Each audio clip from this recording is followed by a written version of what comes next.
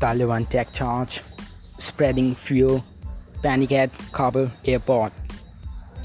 Amid chaotic US evacuation, why didn't you speak on the crisis? The morning after the Taliban stole themselves in the presidential place in Kabul, fears intensified about a return to brutal rule, repressive killings. Crowds swelled at the capital's international airport on Monday. US force killed at least two armed men there. Here's the latest. Washington updates. Biden will return to the White House from Camp David to address the Afghan crisis. Blinken says the Taliban moved faster than expected and defends the removal of US troops. Afghans, Americans angry over Taliban victory, protest in Washington. I'm the only surgeon after Haiti quake. 1,000 Sikh scare kill.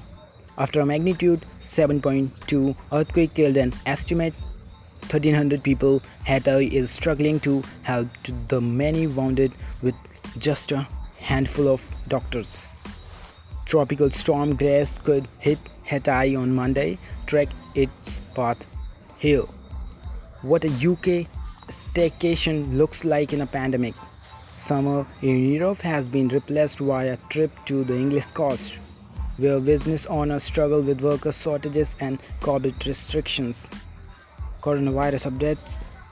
The protest of booster shots is igniting a global health debate.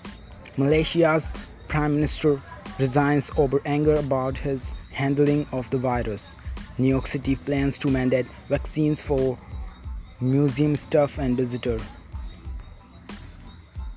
US will investigate Tesla autopilot system, and autopilot safety agency said it is aware of 11 crashes when Tesla vehicles operating under autopilot hits emergency vehicles. Here's the latest business news.